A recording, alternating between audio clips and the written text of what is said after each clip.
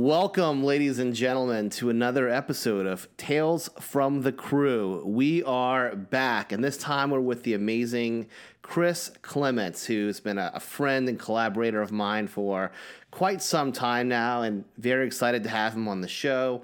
Most of you know him from his YouTube channel, Fix It in Post, where he just came out with Scene 38, the Star Wars visual effects video, and has a few things coming down the pipeline sooner than later.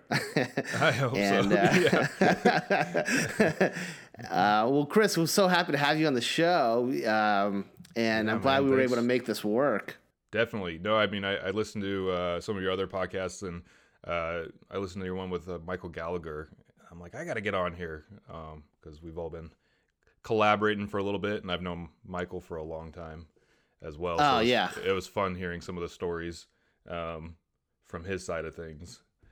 Yeah, absolutely. I mean, we've been in the fire together on a few films now. Yeah. What has it been? Three or four? I mean, I know we've done a lot of different little projects too. I kind of lost count. Yeah. I mean, I know the bigger ones with The Thinning and The Thinning 2. Funny but story. I feel like we've done a funny story. That's right. We could... I think, and then a ton of different shorts. Like I remember you worked on Gregory. And, that was a lot of fun. I really enjoyed that was fun. One. Yeah, that was a cool monster. That was fun to just try and figure out how to accentuate the already really amazing prosthetic work that they had done with Gregory. I think we first started working together on Party Girl back in what was that, 2015, 14, 15, 16? That's right. Yeah. 2015, yeah. 15, yeah. So yeah, time flies. Yeah. And then that just kind of took off. Yeah. So tell me about what's going on with you now. I'd love to kind of check out and hear more about some of the projects you've recently been working on. Yeah. Okay. So recently, I mean, the big one obviously was Scene 38, which is the Star Wars short film where we did a reimagining of Darth Vader versus Obi-Wan Kenobi. And when I say recent, it's kind of loose because we released it in May, but it actually was like a 2.5-year project. We shot it in March 2017, and we shot almost all of it in a day. We did one day. Oh, wow. Holy shit. Yeah, dude. It was. That's crazy. One day? It was a day of days. Let me tell you that. It was a long day. I think. Yeah. And, we ended up releasing a teaser for that in December of that year, which is, I don't know if we've ever talked about this, you and I, but that's the reason why I wasn't able to come out to VFX supervise The Thinning 2, was because I was just about to release that teaser and I was already priorly committed to all of that and been kind of grinding on that for a while. And then I think The Thinning 2 just came up so quickly, that project. And I remember we were doing a lot of phone meetings and stuff, and I'm like, was really crossing my fingers that the dates would line up, and they unfortunately didn't. They'd overlapped when we were trying to get that teaser up. So, but yeah, we put up a teaser in December, and then we decided we wanted to add a couple little fight beats in there to make Obi-Wan Kenobi feel like he at least had a little bit of fight left in him. So we did another like half day of reshoots, but I would say 90% of it was all done in one day, and then it was just like 2.5 years of post-production. So that was a big one. Let's see what else. I'm working on a couple of different. I actually was just in LA for the past couple weeks doing some previs VFX work for a Bollywood movie, and that was a lot of fun. Oh, cool. I never knew I wanted to work on a Bollywood. Like, I never knew that was like a bucket list thing for myself. But oh man, it was so much fun because you can do some really fun sort of ridiculous things. There's this one part in this fight scene where the two heroes have telekinesis, and one of them has super strength, and the hero goes and punches the villain, and the villain blocks it with a shield. And I'm like, okay, one shield is cool, but how about 10 shields? Like, let's just like really amp this up. And so I just have this, like, it looks ridiculous, but it's hilarious. It's just shield after shield keeps coming in and blocking the superhero's punch. And I don't know, I feel like the rules in Bollywood are a little different than Hollywood does. That's so cool. Yeah, so that was fun. Let's see. Oh, so you're not like grounded by any sort of rule. You can kind of just. I don't think there are have rules. the, Yeah, I don't know. that's fucking awesome. Yeah, if you look up just kind of like Bollywood action scenes, the VFX and the fight scenes they're I don't want to call them ridiculous because I don't. They're just so much fun. I feel like they don't have rules. Like they purposefully are like physics don't really matter, and I don't know. It's fun. It's like to me. It's a little bit more pretend make believe than even Hollywood is. They just really go for it. And kind of it's got to be kind of liberating because I feel like with visual effects, especially with American movies, a lot of it is like based around logistics or trying to make it seem realistic and that sounds like kind of cool where everything in that nature is sort of out the window. Yeah, no, definitely. That's my favorite type of VFX is when you don't. There's not maybe a real comparison. There's not something in the real world like fire is real. The reason one of the reasons why fire is so difficult is because it's so kind of random. But like you know what fire looks like. You've seen it in this world, but you don't know what like a Harry Potter spell looks like. You can kind of make that up as you go, and the audience isn't like, oh, I have this real world reference that I can go back to and compare it to. Yeah. So I always enjoy the stuff that's a little bit. You have a little bit more freedom when there's not a real world comparison because you get stuck. You don't want to take the audience out of whatever they're watching by having something behave in a way that it wouldn't normally, unless that's like the objective, and then that's like a whole other ballpark. But for the most part, if you're doing a screen replacement, people know what a TV looks like. They know what it's supposed to look like when the monitor fires up and there's something on the screen. You can't get too creative with that and stuff like that. But superhero stuff, superpowers, that's always a lot of fun.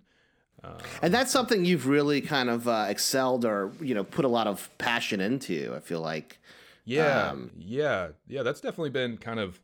I think that's if I had to like brand myself or I had a category, it would be kind of the action VFX. I work a lot with stunt coordinators, and I've been doing that for about 6 or 7 years. Kind of most of my professional VFX career, I've been also I do a little bit of both. I do previs VFX and then post VFX, and you and I have always worked on the post side of things. But on some bigger shows, I'll do the previs VFX, which is essentially like we'll shoot it's like a moving storyboard of what the action is going to be on the day that they shoot it in production. And a lot of times there's so many elements that are missing because they're going to be added in post, and so they'll bring me in and I'll kind of like add in like, okay, he's actually throwing a knife here instead of just this random little like block, and he's falling into a bell tower. It's not just a bunch of black pads, and and it kind of gives the coordinator an idea of the choreography of how it's going to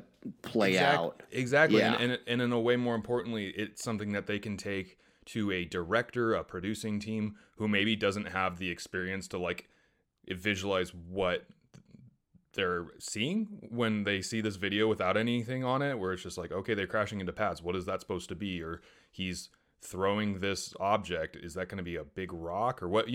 So we can really kind of flesh out the vision of the stunt coordinator and the action director to take it to the rest of the team and show the production designer like, hey, this needs to be a chair on the day, but obviously you don't want your stunt guy falling into a chair because that's painful. So you might just put a pad there, and there's just a lot of like logistics that adding in these VFX storytelling points helps. And so I've been really fortunate to work with some really talented stunt coordinators over the years, and kind of, I don't know, it's actually made me a better post VFX artist by doing all that previous stuff, because their deadlines are ridiculous. They'll send me stuff and they're like, we need this tomorrow.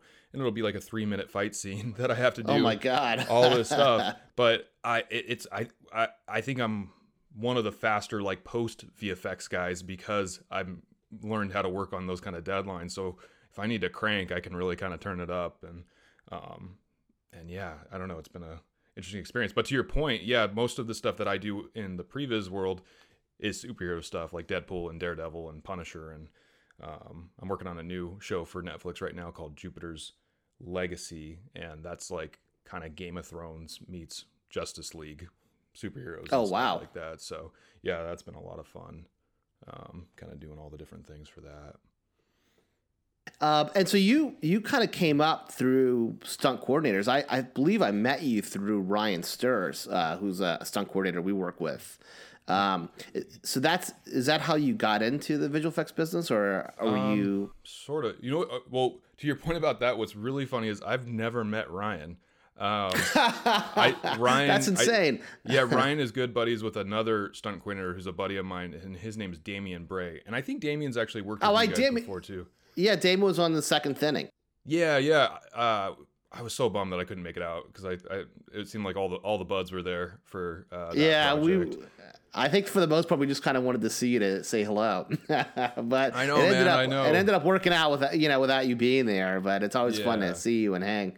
Yeah, next one. But yeah, no. So that's actually I think that was for Party Girl. Was Ryan was working with you guys or with you and recommended me, and I remember you were like, yeah, I found you through Ryan Stars. I'm like, oh, I don't even know him, but that's so awesome that someone out there is recommending me. And I actually messaged him, I think on Instagram or Facebook or something like years ago. I was like, hey man, I owe you a beer, and I still owe him a beer because I haven't actually got him that, but for opening up that line of work. But I actually started.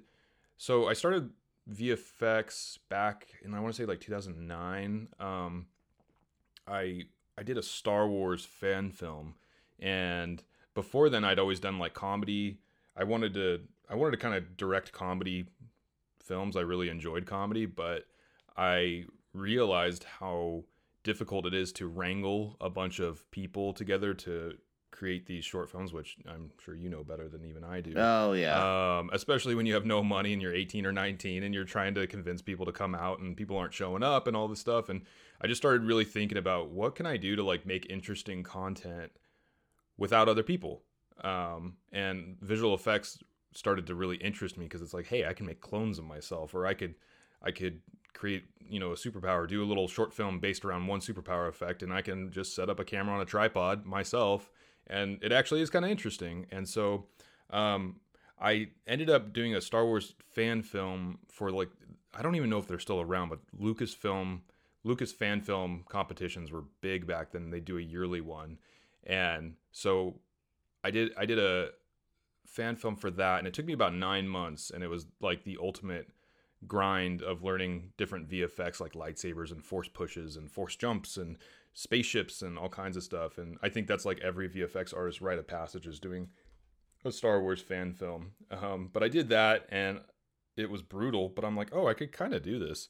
And I started up a YouTube channel after that, and I started just testing out different VFX like Human Torch and teleporting, Nightcrawler teleporting, and a shrink ray video, and all of those videos were starting to I wouldn't say take off in a viral sense, but I was getting like tens of thousands of views on them because you type in superpowers on YouTube and it would come up with my stuff, and I was getting a lot of feedback, and I started actually getting hit up for work from that, and I worked on a couple of like small independent movies and commercials and stuff, and none of it was really enough to pay the bills at the time, but it was growing and growing over a couple of year period, that YouTube channel. And then wow.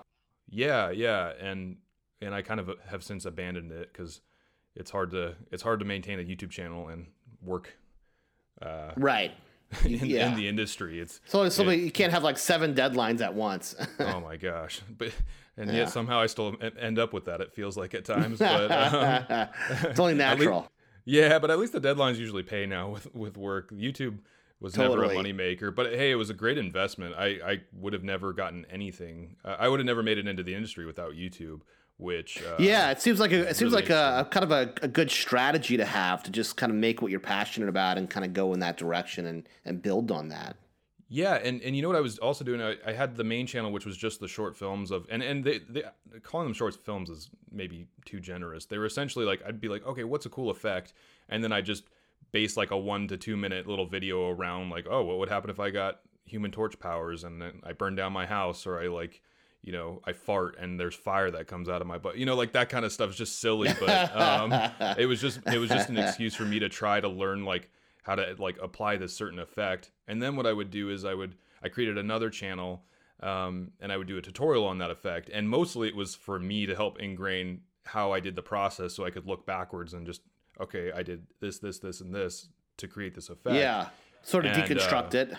Exactly. And you know, when you're teaching someone else or, you know, doing a tutorial, that forces you to learn it because you have to redo that effect, you know, 5 or 6 times to get that tutorial correct. And so it helped give me like almost notes to look back on if like work ever came up and I needed to do a certain effect. And I actually would get hit up a lot because other people were like, oh, I was trying to learn how to do this effect for my little short film or this or that. And I just thought I'd rather hire you because you're the one who's teaching how to do this. So the tutorial channel ended up getting me more work than even the main channel.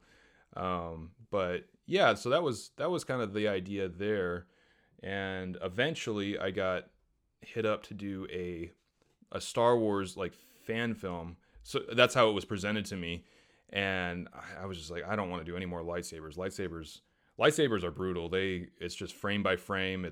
They've gotten a little easier over the years, but especially back then it was frame by frame. And then you'd have 6 points and you're just moving each one of these points in a mask, like following the lightsabers. And it was just they aren't fun. I guess I'll say that. I guess the technology has improved a little bit with keyframing and whatnot over the years. Yeah, a little bit. There's some plugins now that there's a kind of every VFX artist, well, I shouldn't say every VFX artist, but most people who start with After Effects, they go to a website called Video Copilot, and they are sort of, they're just the best. And that's where I started, was just learning and watching their tutorials. But they created a plugin for lightsabers that greatly reduces the amount of time that it takes. But it's still frame by frame. It's just you're doing 2 points instead of 6. So over thousands of frames, it definitely adds up.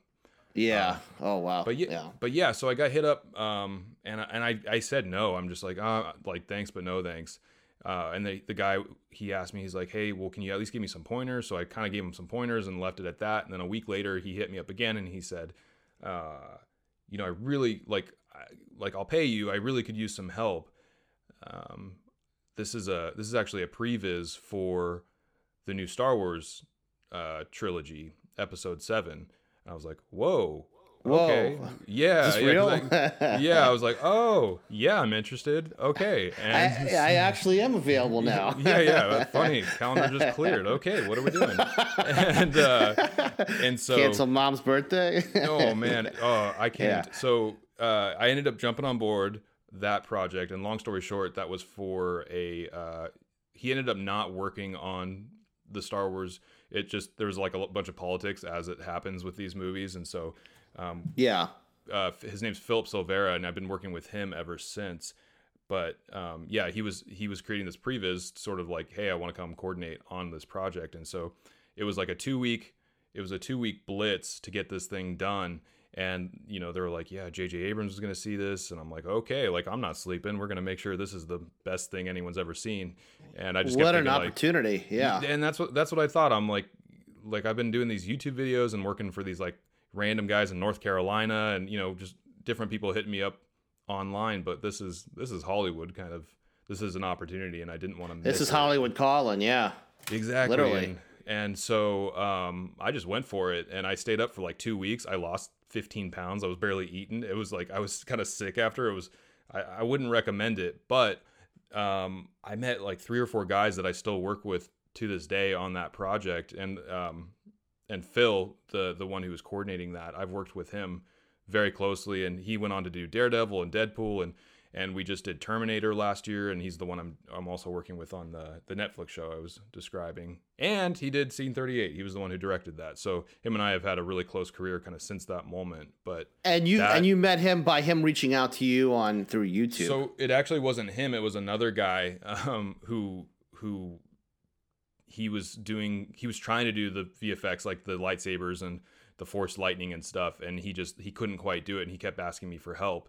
And so through him, I ended up kind of taking his place on doing the previs, and that's when I see, gotcha. Meeting Phil. So it was kind of like through another person that I got brought in. But yeah, once I got brought in, it was sort of like all bets were off, and we were going for it. And then not too long, maybe a year later, that's when we did a previs for the Marvel shows, which it wasn't originally just for Daredevil. They were doing it for Jessica Jones, Daredevil, Luke Cage, and Iron Fist. And so we did a previs. It's one fight scene, and I think it's on the internet. I'm not sure, But we did one fight scene for all of those guys. Can you kind of explain what the workflow is for a previs on a film or a series Sure. of that Yeah. magnitude? Yeah. So a lot of times what will happen is the stunt coordinator he'll have like his initial meetings and read the script and do all of these things, and he'll make notes on sort of like what he thinks the fight beats are, but mostly he's getting story from the director. Different directors will give kind of different feedback. Some of them will give more specific fight moments, but a lot of times they're just like, I mean, you've read the scripts, like sometimes they'll just say fight scene and that's it. That's all that's in the script. It's kind of like, okay, like what are we going to do with that? But I would say it's usually there's a little bit more insight than that. But then they'll take that, oftentimes on this level, there's really good storyboarding. So you'll see if it's a superhero, you'll see like their powers, and it'll give you an idea of like what the visuals are, and that helps kind of dictate. Okay, like this guy shoots lava out of his hands. What does that look like? And what action can I build around that? And so and the speed of it coming out and whatnot. Yeah, exactly. And okay, what is his weakness? And you kind of, especially with Phil, but most stunt coordinators, I think it's a little bit of a misconception that it's just fighting for the action's sake. And definitely there are movies out there like that, but most stunt coordinators really try and fit whatever their cool action is around the story. They want it to kind of propel the story forward. They don't want it just to be fighting for fighting's sake or just cool moments. I don't know. Sometimes a cool moment is worth it, even if it doesn't do anything for the story. It's just like, whoa, kind of blows you away. But a lot of times the character's arc is dependent upon like these fight scenes where it's like they either come into their own or they're exposed their weakness or vulnerability. It's they're kind of can be crucial moments in a film. Oh yeah, I mean, and oftentimes, especially in action movies, that's going to be you have one in the beginning to kind of set the tone, and usually the superhero gets his ass kicked because that's how that goes. And then you sort of have like training or little mini fights throughout the movie, and then there's the final fight, so you get to see all of the changes and how they might grow in their powers, or there'll be a callback in the like climax that was maybe they did something wrong in the first fight that they fix in this at that last moment, and the opportunity is there. So they'll get kind of all of the story that they can from the directors and the producers, and it kind of depends, because if you're working on like a Netflix show, the directors, they're only there for usually like one episode, so they talk a lot more with the showrunner and the producers about what the overall arc is going to be for the season. And so they have to keep that in mind of what's going to happen in 6 episodes from now. Whereas a movie, it's just sort of like the director's going to be a lot more hands-on with the fight scene. But regardless, so they'll get all of that information, and then they'll kind of like think about what they want. They'll start contacting stunt riggers, which are the guys that will do wire work, and that's really important on these superhero movies. I work a lot with Action Factory, who they've kind of got a big name because in the online world, because they've worked with Freddie W. and Corridor Digital and all those guys back in the day.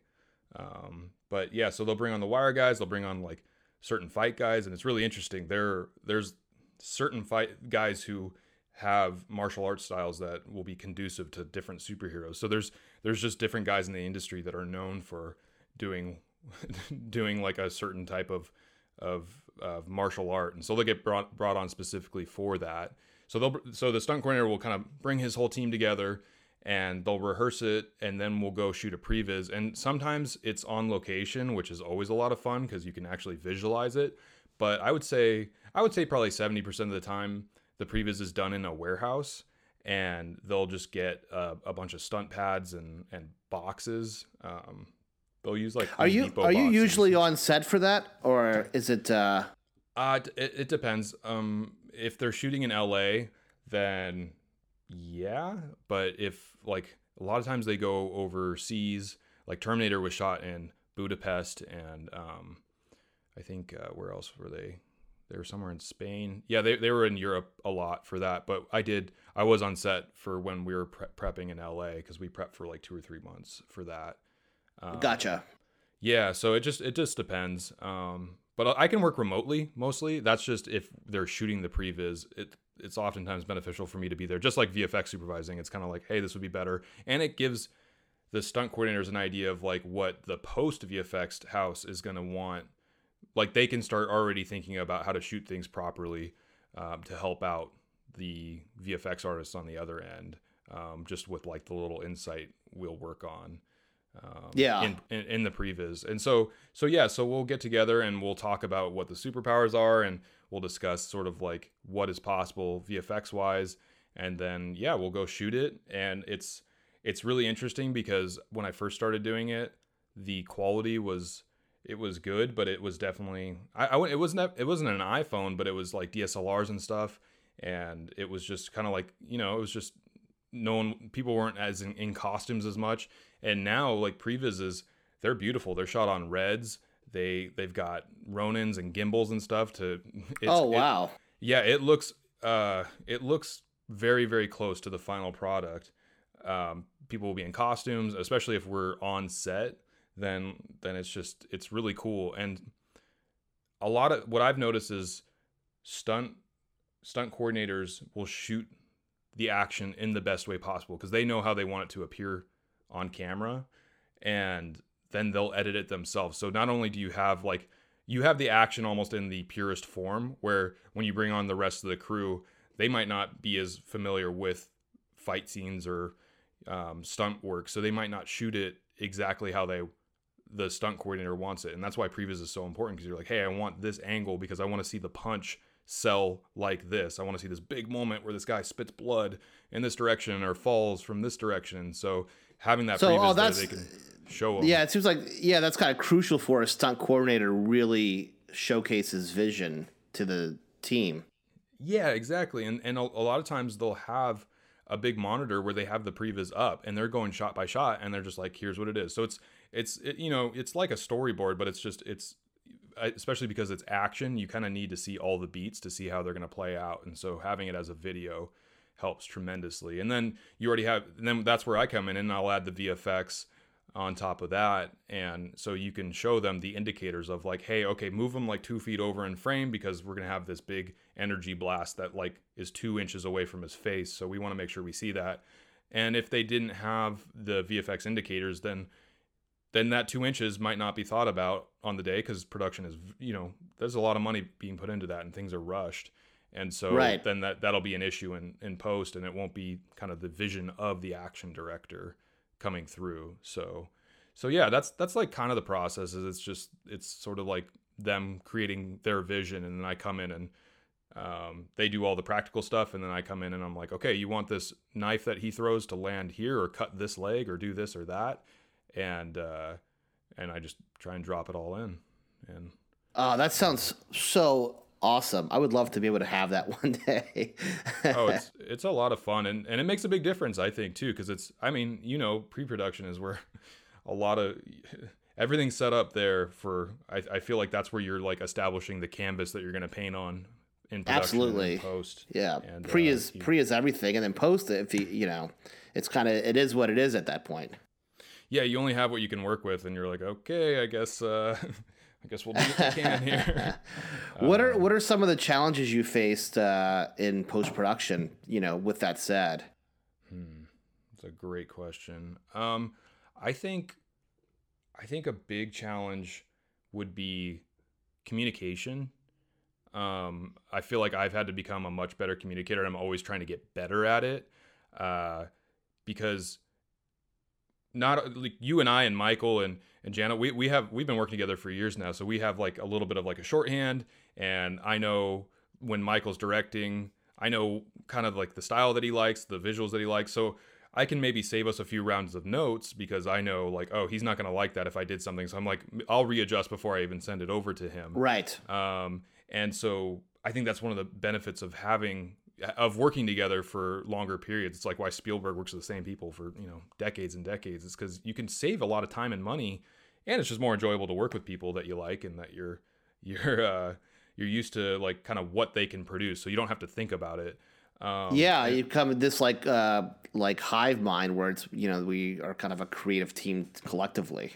Definitely. And it's like, okay, like I know this crew's vision, and so I'm I'm not the individual artist anymore. Like I would have my way of doing it if it were my movie, but like I know this is the way we're doing it. So how can it's my job, just like everyone else's job on the crew, to like help facilitate that vision. And I think the more you can kind of submerge into that idea, and you're not trying to be flashy, you're just trying to get, like when Michael Gallagher's directing, like what does he want and what is he aiming for? And so it becomes challenging when you're working with new directors, because you don't know, like, do they have any experience with VFX? And a lot of times they don't. And that's something that like no one's ever going to tell you, I have this level of knowledge about this specific subject, because you don't know what you don't know. And so that's usually an interesting process in finding out, like, should I send this shot over to them when it's 20% finished, but it's like temped in and they can kind of envision what the final product is going to look like?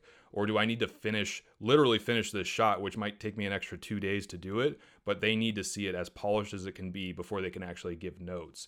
And it's obviously a lot better when I can send it over when it's 20% done, because then we can, it's like also locked in. Yeah. Yeah, I haven't built the whole house yet. Like we're just throwing up some structure here and there. But if I need to polish it, that becomes really challenging and frustrating, because it's like, oh man, I just put 2 days of work in, and that for nothing. Yeah. And a lot of times it'll be like what they're asking. I'll have to either explain why that's going to be an extra 3 or 4 days of work, because we had to take it this far, or sometimes I'll just like do it because it's not the battle I want to fight on that shot if I know there's like another shot. And so I think that's one of I don't have that science down even yet, because I think every person is different, every producing team or director, and movies are so interesting because sometimes you'll have a director who's super hands-on, and sometimes the director is not involved at all. You might just be working with the editor or the producer, or just kind of like hey, we need these 20 shots done, and like you don't really talk to anyone and you just do them real quick and that's it. So I think trying to determine what the vision is in the most tactful way, and you don't want to assume anything, but you also don't want to ask needless kind of, I don't want to say stupid questions, but I think communication with that sort of a thing is challenging. Yeah, I mean, I think that's been the overall theme of this podcast. It's just really, communication and really kind of figuring out the needs of different departments and how you can serve the overall production, but then effectively communicate so that you can sort of give it the right approach instead of kind of guessing what somebody might want or not understanding or having clarity on the overall vision. Yeah. What like on your end, because you're the one who does the hiring. How do you go about that? Like, what do you prefer in terms of, I don't know, that sort of workflow, communicating with your artists? Yeah, I mean, I think from my standpoint, it starts with the budget, and if there's 50 shots as opposed to 300 shots, how much we have to really allocate towards visual effects. And if we don't have that much to allocate towards it, how do we practically come up with solutions so that we can then be able to enhance those practical effects through visual effects? Or if it's, visual effects heavy, how do we allocate funds as much as possible towards visual effects without losing anything practically? And still gotta shoot the thing. Someone a film that I did last year, the director made a really good point. He said a lot of what visual effects is art department, and I was like, that's interesting. I never thought of it that way. Yeah. So, it's like props, set dressing is, it's, how do you achieve that in the most optimal sense, whether it's, practically done on set or if it's done via visual effects to create this whole new world or really enhance the world that you are creating. And so, I, as a producer, sort of, outside of the numbers, I have always tried to look at myself as really a resource for artist, for a production designer, for a visual effects supervisor. And right. I kind of say, what do you need to do your best work? And then you're like, well, I need, these, this amount of days and, this many days on set and X amount of dollars to pull this off. And then I say, well, we don't have this amount of days. We don't have this amount of dollars.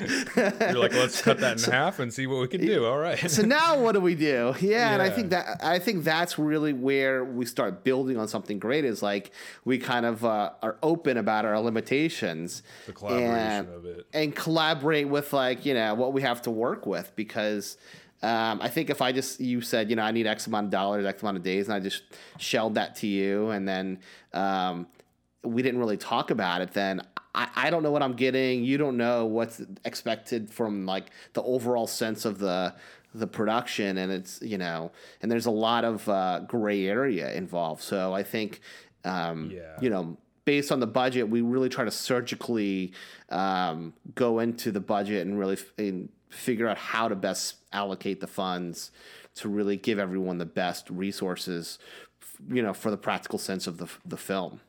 Yeah, that makes a lot of sense. I think what you said about like the gray area, I think that's also my goal, is minimizing that, like honing in on, like, let's eliminate as much gray area as possible in terms of expectations, and also, like, I think over communicating on some things helps a lot. I mean, I've always loved working with you guys, because we do have that, like, okay, like, it's a collaboration. What do we need? What do I need to be able to achieve what you need? And, like, here's, like, okay. And then we have X amount of days, because sometimes it's not even the money, it's the amount of days. Like, sometimes, like, we got to get this in a week, and it's like, whoa. Yeah, like, maybe you have another show that starts or something. Yeah. Yeah, and it's like, it doesn't matter how much you pay me a day. Like, there's only 24 hours in a day. Like, I don't know what I can do. So, like, how do we adjust? And Cineman has always been great, kind of trying to, like, okay, like, we can't quite make this happen, but how do we angle off? How do we get, like, 95% of the vision by taking this, like, alternate path? Like, and it's like, it's always for the benefit of the story.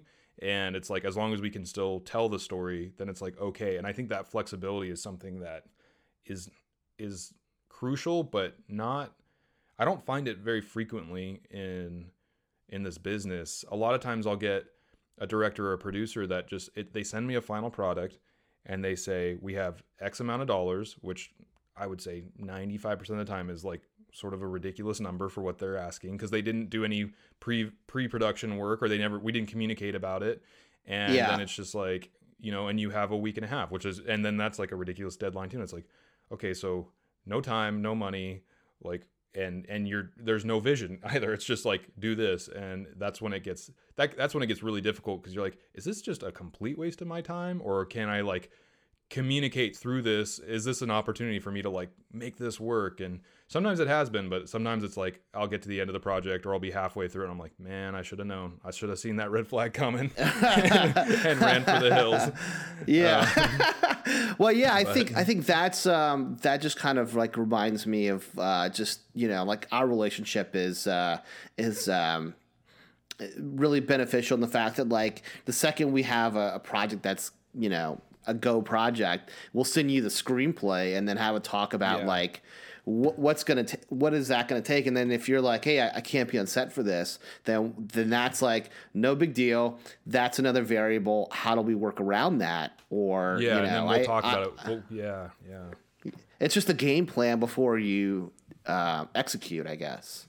Yeah, and talking about it ahead of time, not only does it help kind of, like, make sure that we can get what we need, but it also helps me know what's coming. Like, it's a little terrifying when you get sent shots, because sometimes it's as simple as moving a camera like 2 inches one way or the other, and you could save days and days of work, which like, over the course of a movie where you might have 100 VFX shots or more, that's a tremendous savings. And, you multiply that tremendous. And, so sometimes you get shots and you're like, oh no, like, I wish I would have been there so I could have said this or that. Or at least sometimes if I'm VFX supervising and doing the post work myself, and I make a mistake, I say, oh, like, that shot's fine, and then it turns out to not be fine in post, I'm okay with that, because it's like, hey, that's on me. Like, they had me out there. I'll just handle this. Like, I can fix this mistake.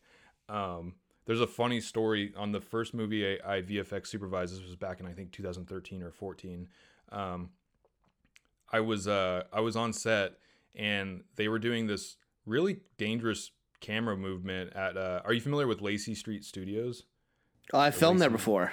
Yeah. Yeah. I think everyone's filmed there. It's it's haunted. Yeah, I could feel it when I was there. We were doing I know. a jump. The place is super creepy. We were doing. It is. We were doing night shoots, and we were doing a jump from one roof to another. We were having our actor or our stunt guy jump. Yeah, and it was like I want to say it was like 10 or 15 feet across, and then there was like a 10 or 15 foot drop. And this guy's super talented, but that's a dangerous stunt and super dangerous, especially with a really old building. Yeah, exactly. Yeah, the bricks fall. So to make it even more exciting, we had our camera guy, who was also a stunt guy, jump with him. So you have this traveling stunt. The camera guy's doing a stunt just as much, if not more, than the stunt guy himself. And so they both jumped to get this really cool move, and it turned out great. But I'm VFX supervising, and I'm on the building that they're jumping from. And we had set up a light so that way you could see him, because it was pitch black up there. And right before we started rolling, I realized that where I was standing was kind of casting a shadow on them.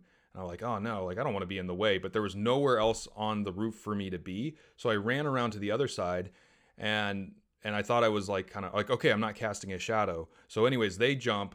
Everyone's like, yeah, they're all excited. It was, it went safely. You're only doing this thing once. This is like a one and done type of situation. Even if it didn't work, you're not going to do that again. And so I'm the only one left on the roof. I'm up there with the light, and there's probably 10 guys on the other roof, and they're reviewing the shot. And turns out when I ran, I was in front of the light, I ran to the other side. I put myself directly in the shot. And so I ruined the shot because I was standing in. And everyone was so mad, and they were cool. I'm buddies with them to this day, but everyone looks up with a little bit of murder in their hearts, and I'm just like, they're like, Chris, what the hell? What are you doing? And I'm like, and I felt so bad. And then I realized, wait, I can fix this. I know how to do this. I can remove myself. This is what I do. This is what I'm here for. And so I went down there. I'm like, guys, I'll fix it. This one's on me. I'm not even gonna chart. I will fix this in post. And I ended up doing that, and the shot was in the movie, and it was perfect. But for that brief moment, I was like, "Oh damn, what did I do?" That is an amazing story. I just ruined this really dangerous stunt, and then it was one of those oh wait, my skills align perfectly with the mistake I just made. I can fix this mistake. And I'm sure it was that night you were like, I'm gonna go home and figure this out. Oh yeah, I was ready to do it. Just hand over the card right now. I'll do it while we're on set still. I felt so bad, but you don't always get opportunities in life to fix your mistakes that cleanly. But yeah, that was rewarding, seeing that one in the theater and being like, I was right there. I was in what that a cool shot. Story. Yeah. But yeah, man, I don't know. But those are the things I guess you kind of learn from as you go. I'm sure if you did it again, you would say, well, there's no room for me. How do we figure this out? Yeah, definitely. Yeah. And VFX supervising is so different than just doing the post-production VFX work, or even the pre-production, because it's a lot. You're on set, and being on set is a completely different animal than me just sitting at my computer at home in my office. Oh yeah, absolutely. Because you're probably communicating because you're communicating with the gaffer and DP on how it's going to be shot, how it's going to be lit, how all that affects the frame. Yeah, whereas you don't have that in post. Right, and there's set etiquette, and there's a lot of factors that I'm on my computer at home working a much bigger percentage of the time than I am on set. And so it's a completely different headspace. And I enjoy it because it's nice to get out and actually see some people and see some sunshine. And it's such a rush when you're filming and you get a great shot, and you feel that camaraderie where when you're at home with just your computer, you can't fist bump anyone. You're just like, oh, I did that. Cool. Okay, next one. You send it to the director, and they're like, "Nice job," and you're like, "Okay, cool." You don't feel it as much when you can just high five someone. Where that collective magic just pulls something off. It's pretty awesome. Yeah. So that's fun, but it's almost. I mean, when you're on much bigger budget movies, a lot of times the VFX supervisor like they're not going to do any VFX work on it at all. They make sure everything's filmed correctly, and then they send it out to the post houses and Yeah. make sure that the vision comes through and what was planned in pre-production and during production. But they're not like, they're not hitting buttons and copy and pasting and things. But I actually enjoy kind of seeing it through, because it's like, okay. Oh, that's interesting. I never thought about it that way, because I've always kind of like really, my visual effects experience, I've always like really hoped that the visual effects supervisor was the guy that would go back home or go back to the office and then do the visual effects. Like they were not only directing it on set, but then executing it in front of the computer. That's interesting that they have actual visual effects supervisors who will just handle it on set and then shoot it off to the post house. Yeah, and I think there's a level of like accountability when you're the one who has to do the work at the other side too, because then if in post production you're telling the director like, oh man, we didn't shoot this right, and the director looks at you and like, well, you were on set, that's your problem. Like you should have said, you should have spoke. Like you don't have that excuse where it's just not feasible though on bigger movies when you'll watch the credits for an Avengers movie and it's just thousands of names, and screen credits, not everyone gets a screen credit, not all the people that worked on it, because there's just not enough room. So it's not really possible for a VFX guy to go back and do that. But I really enjoy when it's like either mostly when it's me and like a small team. It's kind of hard when it's just me, because it's hard to it's hard to post-production VFX supervise and be the guy who's doing all the work too, because you kind of can't take a step back from it. But I really enjoy I really enjoy when I have like 3 or 4 guys that I'm working with, and maybe I'm just kind of managing everyone. That way the quality is the same and also like the style is the same. Because I think sometimes when you have and we did that for both thinning movies, we had different VFX artists on it, and I think it worked out great. But I've worked on some projects where either the quality level will be so different or the style of effects will be so different that it can be a little jarring if you don't have someone, making sure that it's all kind of like within the same ballpark. Like, well, I think that was really beneficial, like with Michael Gallagher for The Thinning. I mean, he's so hands on that he really jumps right in and works directly with visual effects artists and gives really I think he gives really good notes that offer a lot of clarity. No, he's great with notes, and he's also super responsive. I mean, a lot of times you'll send stuff and it might be a day, or they might send it at odd hours. Like, I could hit up Michael anytime and he's just like, do this, and this, or that looks great, or like, let's just adjust this. And it's always for like the betterment of the shot, but it definitely helps having a director that's that hands-on. I would say that's rare. I think Michael is one of the few directors I've worked with who is that like on top of it and making sure that everything is fitting his vision. And he knows how to communicate with the VFX artist, which is a huge bonus. It's like, he knows what he's asking for the most part. If he's like, can you adjust this? He knows he's like, okay, that's an extra couple hours of work. And it's not just like, it's not thrown out there like haphazardly, like, can you fix that? And it's like, that's another 3 days of work. Like, how can you ask me to do that when our deadline's tomorrow? And I've had that so many times where it's like, I'll work with other people and it's like, this is not realistic in any world for this to get changed. I don't know. I mean, yeah, Michael's one of the best with that sort of a thing, like kind of figuring out what's realistic. And, at the end of the day, it's like, we got to get the movie done. It doesn't matter how good the movie is if it's never done. So everything's kind of with that mindset. Yeah. And we all kind of understand what the limitations are, but how do we work within those limitations and timeline? Yeah. No, definitely. So is that something that you are focusing on, is kind of elevating to just being a visual effects supervisor, or is there is it kind of like a combination of sorts of being an artist and a supervisor? Yeah, I think it's a little bit of a hybrid of that, because what I was describing earlier with the previous VFX, like that's stuff that like I have my own style with, so I couldn't really hire people underneath me in the time frames that we usually have to be able to pull off kind of what we need to, because like I said, the deadlines are so tight. So that's something where I enjoy jumping in, because especially with the previous VFX, I can try different things and it doesn't need to be the most polished thing ever, and I can learn quickly in those situations.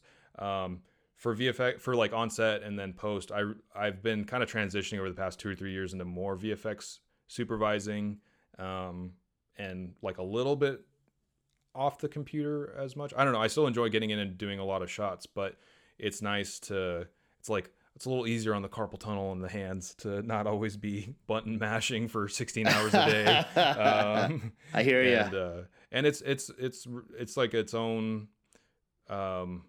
it's its own challenge, like managing other people. I mean, it's really difficult. Oh yeah. I mean, I don't need to tell you that. That's something that I've learned in the last year and a half or so. I've been doing a lot more of that, where I've been hiring people underneath me for projects, and just keeping people to deadlines, or like the I feel like I've learned so much how to be like a better communicator towards my bosses by hiring people underneath me and seeing the things like, oh, I do that. Like this person who, they might wait a couple hours to communicate on something that I need to know, but I know why they're waiting a couple hours, because they're still not done with something. And I'd rather them just say, I'm not done with it.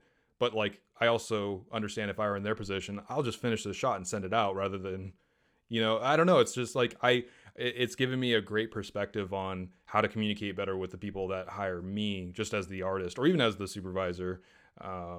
So I think that's made me a lot better, and that's not something I really anticipated, but it's been a fun, like, growing experience, kind of seeing That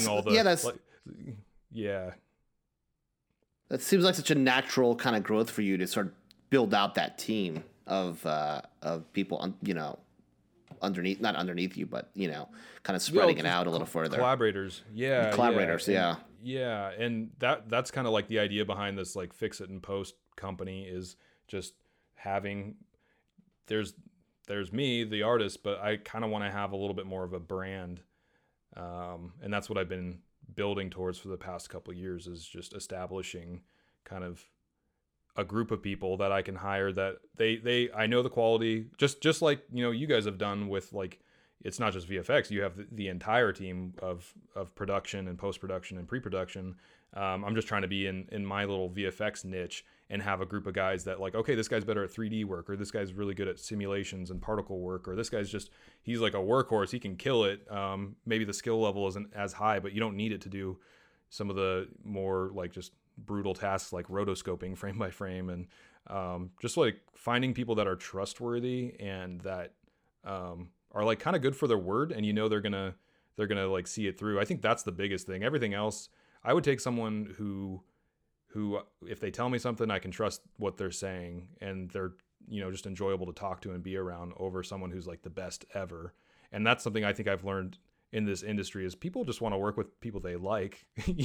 Skill only takes you so far, but if you're a jerk, no one wants to work with you. Like, you got to you do these projects where you're in the trenches with people, and you want someone that you're going to enjoy at the end of the day, not as a producer. That's one of the best things that I've learned, is it's really about attitude and commitment and good communication. Because even if you have all the talent in the world, if you're a dick, or if you're a poor collaborator, or just doing it for the money, it seems pretty obvious. And so when you have that good group of people that you enjoy working with, and their skill set, and you can work within that, I mean, you can really make some great stuff. Yeah, and you establish the shorthand like you guys have done, where I'm sure how many movies have you guys all done together now? I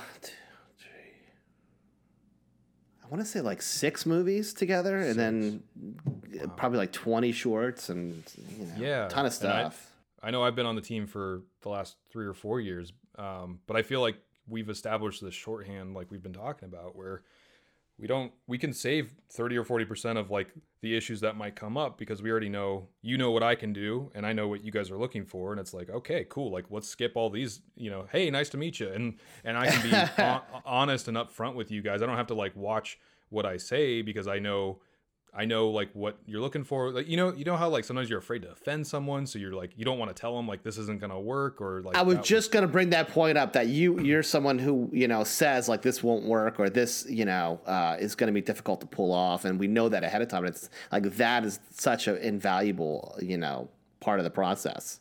Yeah, and you know what? Some people can't handle that, and that's so frustrating. They're like, "I don't care, just do it." And what are you supposed to do with that? Like, you're like, "No, I'm telling you, this isn't like, oh, I don't want to do this. It's like literally this won't work." But there are plenty of people out there that I've worked with who will just they'll just say, "I don't care, just figure it out." And you know, sometimes you can figure it out, and that's like a great challenge. But like, that's not a collaborative workflow. That's not something that like you're excited to jump back into on another project, because then you don't know what's coming your way. But like with us, we've got this like, hey, this won't work, but this could work, because you guys are always open to ideas. And I think that's like, if I can come to you with, say there's a problem, but I can also offer a solution, like, hey, this isn't working, but I thought about this, or I tried this, what do you think about this? And usually it's like, sure. Or there might be a note, but it's always like flexible to like whatever we're talking about.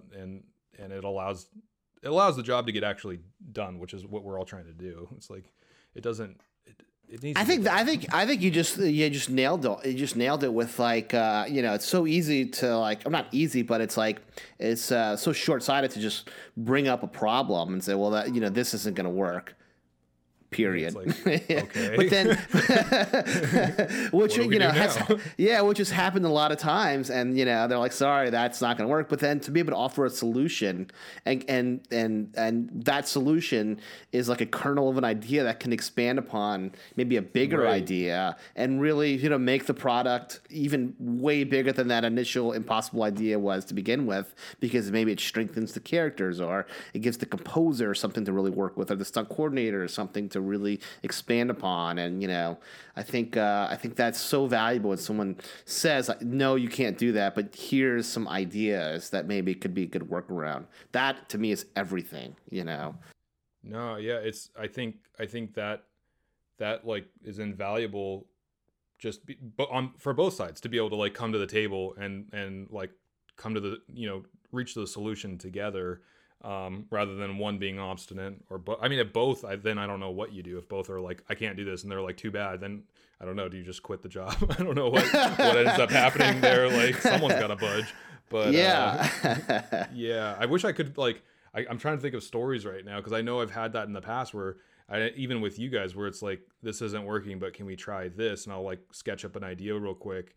Like I said, I don't have a great story, but I know sometimes we've created some of our best stuff just by doing that, because it's like you know, a lot of times most of the creative juices are happening in production, and then it's like, okay, this is what we're doing. But sometimes in post, we see these opportunities to like, you know, maybe there's something in the background that wiggles, and it's like, oh, what if we had something fly and hit that?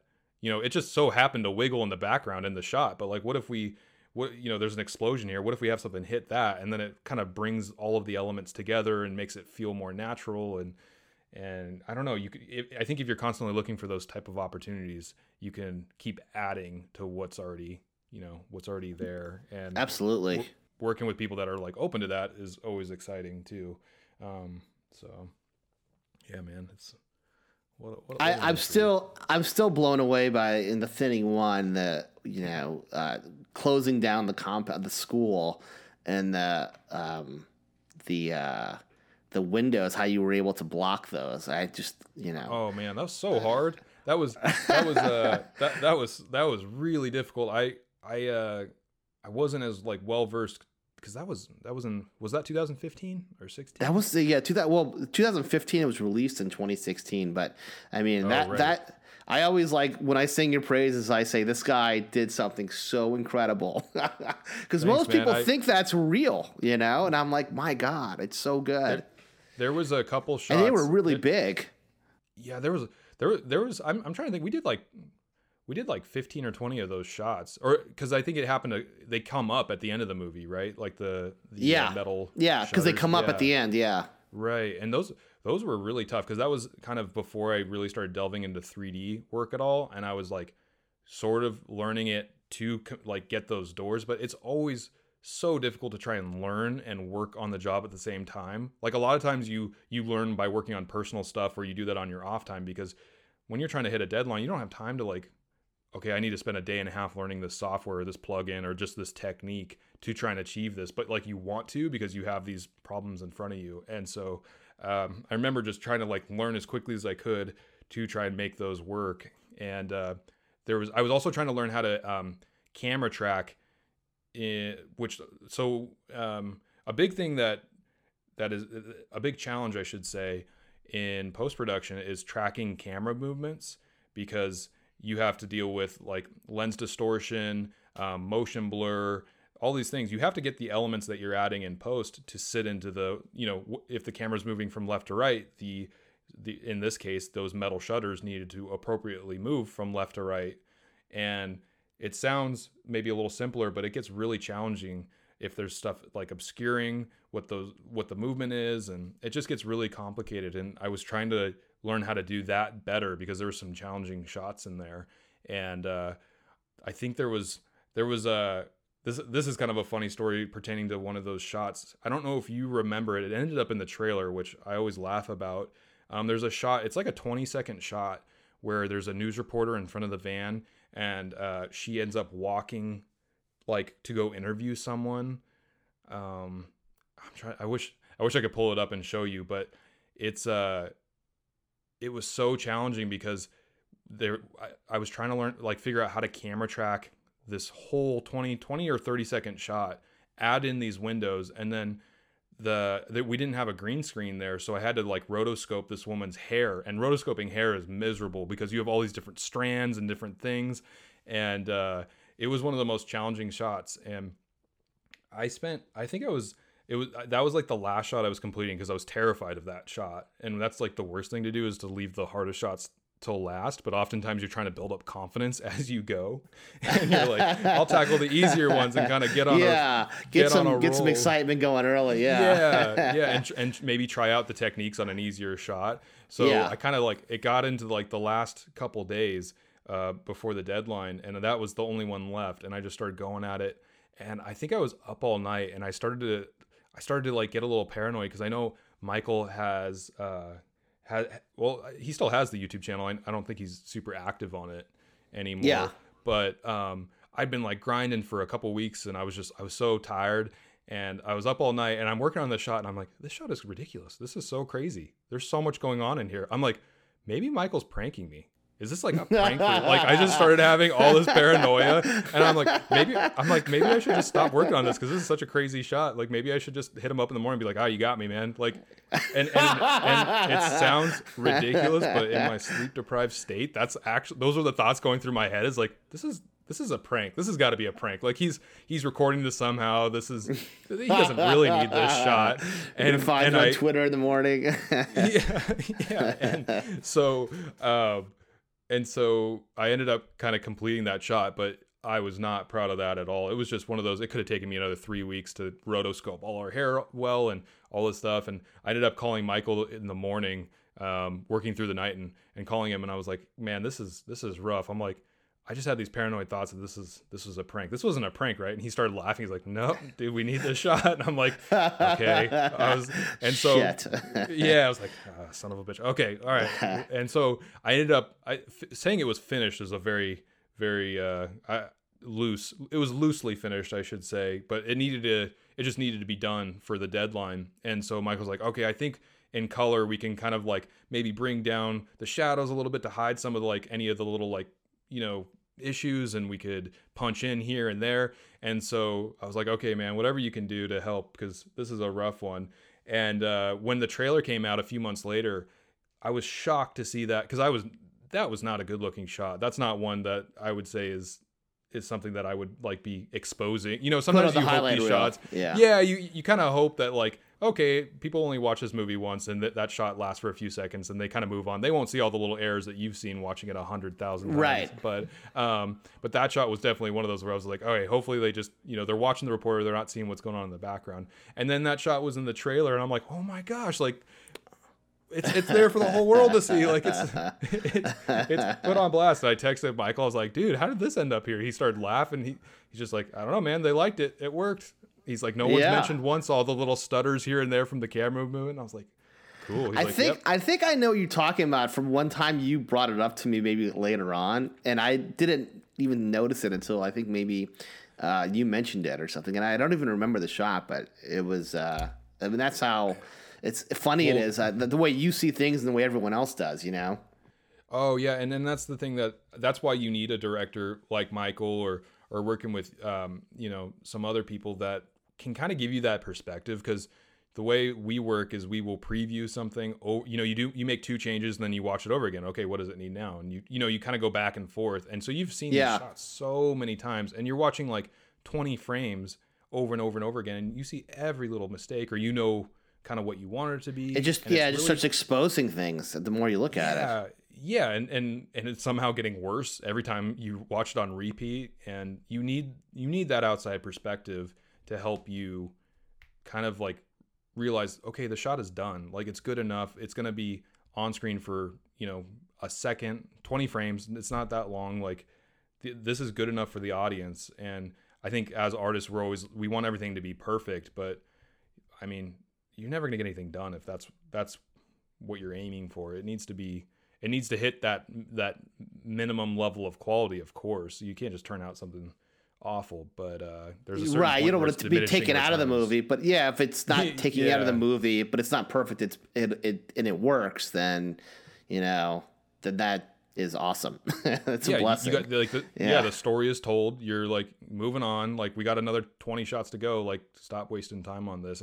And you asked about challenges. I think for me, when I'm not supervising, when it's just me alone with these shots, and I don't, other than maybe sending it out to the director, I like struggle with that sometimes. Like, oh, I need to change this or fix this, or because I want it to be the best it can be before it goes out. And certainly. And maybe I could have saved myself 2 days of work if I just sent it out and got the thumbs up. But it's difficult to judge your own work. I think that's like an ongoing challenge, is kind of like, how do I take a step back and look at this from an audience's standpoint or view? Yeah, and I mean, like the way you see a movie and that you've worked on, and the way the audience does, it's almost like 2 different things. It's amazing. Yeah, and I think it probably should be that way, because something that I've learned, especially with working with a lot of these stunt guys, is the audience never knows what you kind of had planned.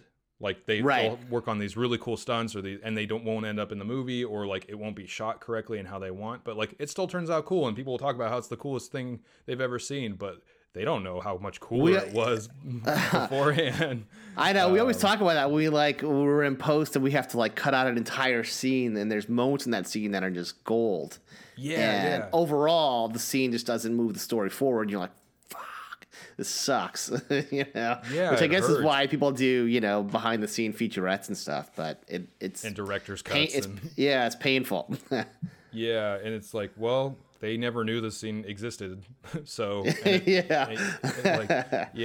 but that's hard. I think that's like one of the things everyone says is, it's difficult to like, everything's your baby when you're working on it. You don't want to let it go. Like, say you see a shot that you worked on that's not in the movie, you're just like super bummed. It's like, well, I'd made that shot to help propel the story forward, and so if it's not in there, that means it didn't, and that's okay, because like, you're still doing your job, but you just don't want to get attached to stuff. But that's really hard, because you almost almost have to make it as good as you can make it. You got to commit, like, be passionate about it. But you got to be okay killing the baby. Yeah. So savage. Yeah, it is, but that's the nature of the beast. Man. Yeah, it is. It really is. Yeah. Well, dude, I thank you so much for spending time today on. We could talk forever. This was a lot of fun. Yeah. No, we could go for another 5 hours. It's funny how quickly that went. I know. Yapping away here. Well, I'm excited to see more from Fix It in Post, and obviously Scene 38 was incredible, and so I hope you keep going with more stuff. And thanks, really excited to get another film going with you, so that we can kind of jump back into it again. I know, it's been a minute. We were doing movies left and right there for about a year and a half. It was like one after the other rolling in. Yeah, we went on a long run, and now I think we're kind of like regrouping, and then we're going to go on another long run again soon. So stay tuned. Well, I know. Yeah, I was going to say, I know there's been a lot of like just kind of press for Funny Story, and that's been exciting seeing how well that's done. Yeah. Because that was a real passion project, I know, for everybody. Yeah, and it's funny, like how that was a Cineman funded project, and it was such an opportunity for us all to like come together as like a film family and make something great without many outside interference, and so that doesn't happen very often. It's really a sacred project because of that. and it's cool that it's sort of been rewarded with like, you know, doing so well at the festivals and kind of premiering in the places that it has. It's a little disheartening when you put that much passion into something and it doesn't turn out, you know, you think it's the best, but then the audience doesn't receive it. But it's just been cool to see that it has been received so well. Yeah, it's funny. It's like I'm not really, you know, for that film, it's like I wasn't really so concerned with the output of it. I just the making it and the product we made. It's just, you know, I'm so proud of that. And so whatever happens, I guess happens. But you know, just it's such a great movie.